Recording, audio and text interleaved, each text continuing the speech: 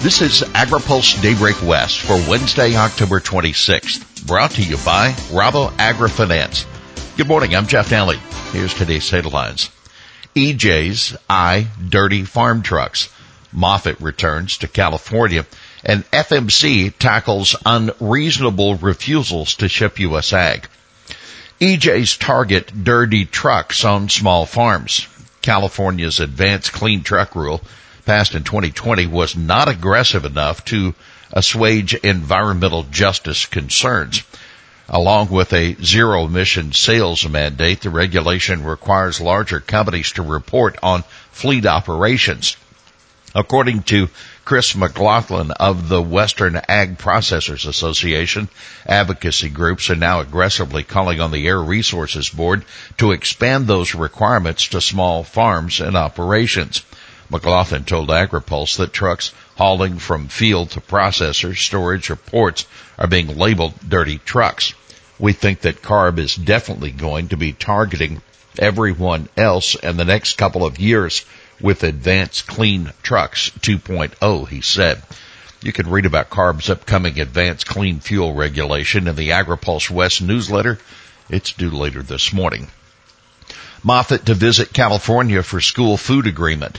USDA Undersecretary Jenny Lester Moffitt will be in Winters this afternoon to announce a new local food for schools cooperative agreement with California.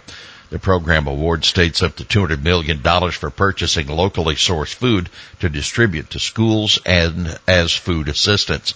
In the wake of pandemic-induced supply chain disruptions, USDA is seeking to build more resilience into local food hubs while bolstering historically underserved producers. We'll have more AgriPulse Daybreak after this. When you work with Rabo AgriFinance, you get the global knowledge and financial strength of one of the world's largest and most innovative food and ag lenders. Tools essential to realizing your aspirations. Discover how an unmatched network of local and sector experts can help you confront agriculture's challenges and seize the opportunities that lie ahead. Learn more and contact us at www.raboag.com. Creating value, connecting vision. Rabo AgriFinance. Welcome back to AgriPulse Daybreak West. FMC tackles unreasonable refusals to ship U.S. ag exports. The Federal Maritime Commission is now tackling one of the trickiest tasks needed to implement the Ocean Shipping Reform Act, that deciding how to define unreasonable in order to prevent ocean carriers from unreasonably refusing to deliver U.S. farm exports to their destinations. Decisions will need to be made on a case-by-case basis on what is reasonable, but FMC is also proposing criteria that need to be set to ensure that refusals by carriers are, quote, connected to a legitimate business decision or motivated by legitimate transportation factors. But the FMC, in its call for public feedback on the proposed rule to define unreasonable, also stressed that commercial convenience alone is not a reasonable basis for a common carrier's refusal to deal or negotiate. A common carrier granting special treatment to one party over another because that party is a regular customer is likewise likely to be viewed as unreasonable. The International Dairy Foods Association says it is not satisfied and complained that FMC, despite the title of the proposed rule, still has not defined unreasonable. Instead, IDFA said its feedback comments that FMC notes that every situation is case and fact specific and subject to an analysis of several listed factors, as well as potentially other factors that are not listed but which the Commission could find relevant. Regional networks to assist new organic transition program. As a part of USDA's food system transformation efforts, the agency is establishing cooperative agreements in 6 regions across the United States for the Organic Transition Initiative, that Transition to Organic Partnership Program, or TOP. Organizations participating in the partnership network will work together to establish and to administer a farmer-to-farmer mentorship program, providing direct farmer training, education, and outreach activities. These activities will help transitioning and recently transitioned producers who face technical, cultural, and market shifts during the transition period and the first few years of the organic certification. The organic community is known for strong local collaboration and providing farmer-to-farmer support. USDA Undersecretary for Marketing and Regulatory Programs, Jenny Lester Moffitt, said TOP will build on this spirit while bringing organic to new communities of farmers and consumers.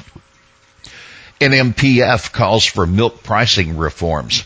The National Milk Producers Federation leadership has formally adopted a plan to overhaul the milk pricing system in federal milk marketing orders.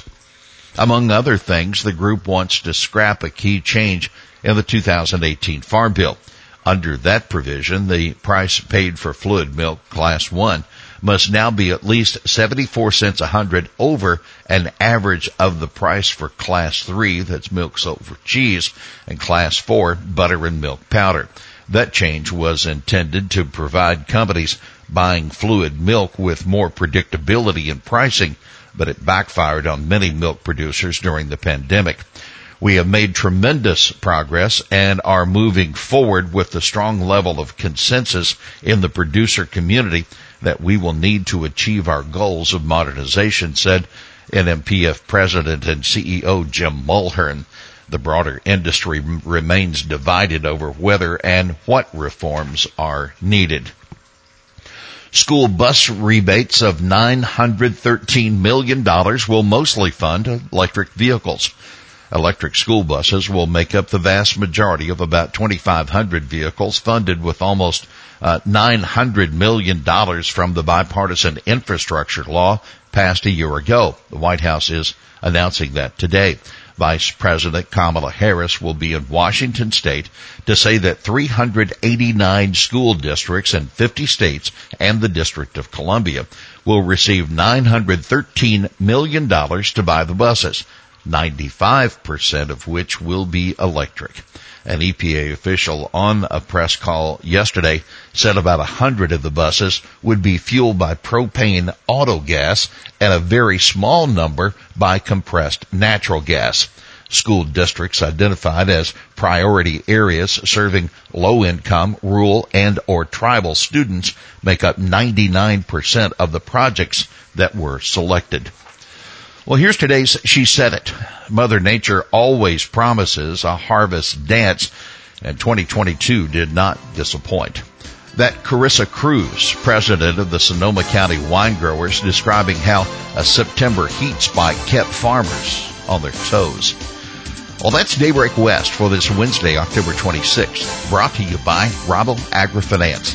For the latest news out of Washington, D.C., visit agripulse.com.